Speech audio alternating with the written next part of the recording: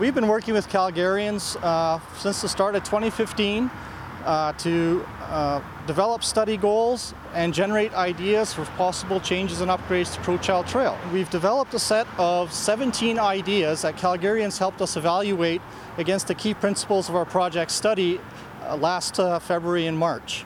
Those three key principles are maintain enhanced bordering communities, improve traffic flow along Crowchild Trail, and improve mobility and access across the corridor. What we've got here today are several options that we've developed with Calgarians that we'll be presenting at workshops, drop-in sessions, and we've also got an online tool where Calgarians can provide their feedback and participate in Phase 4 of the study.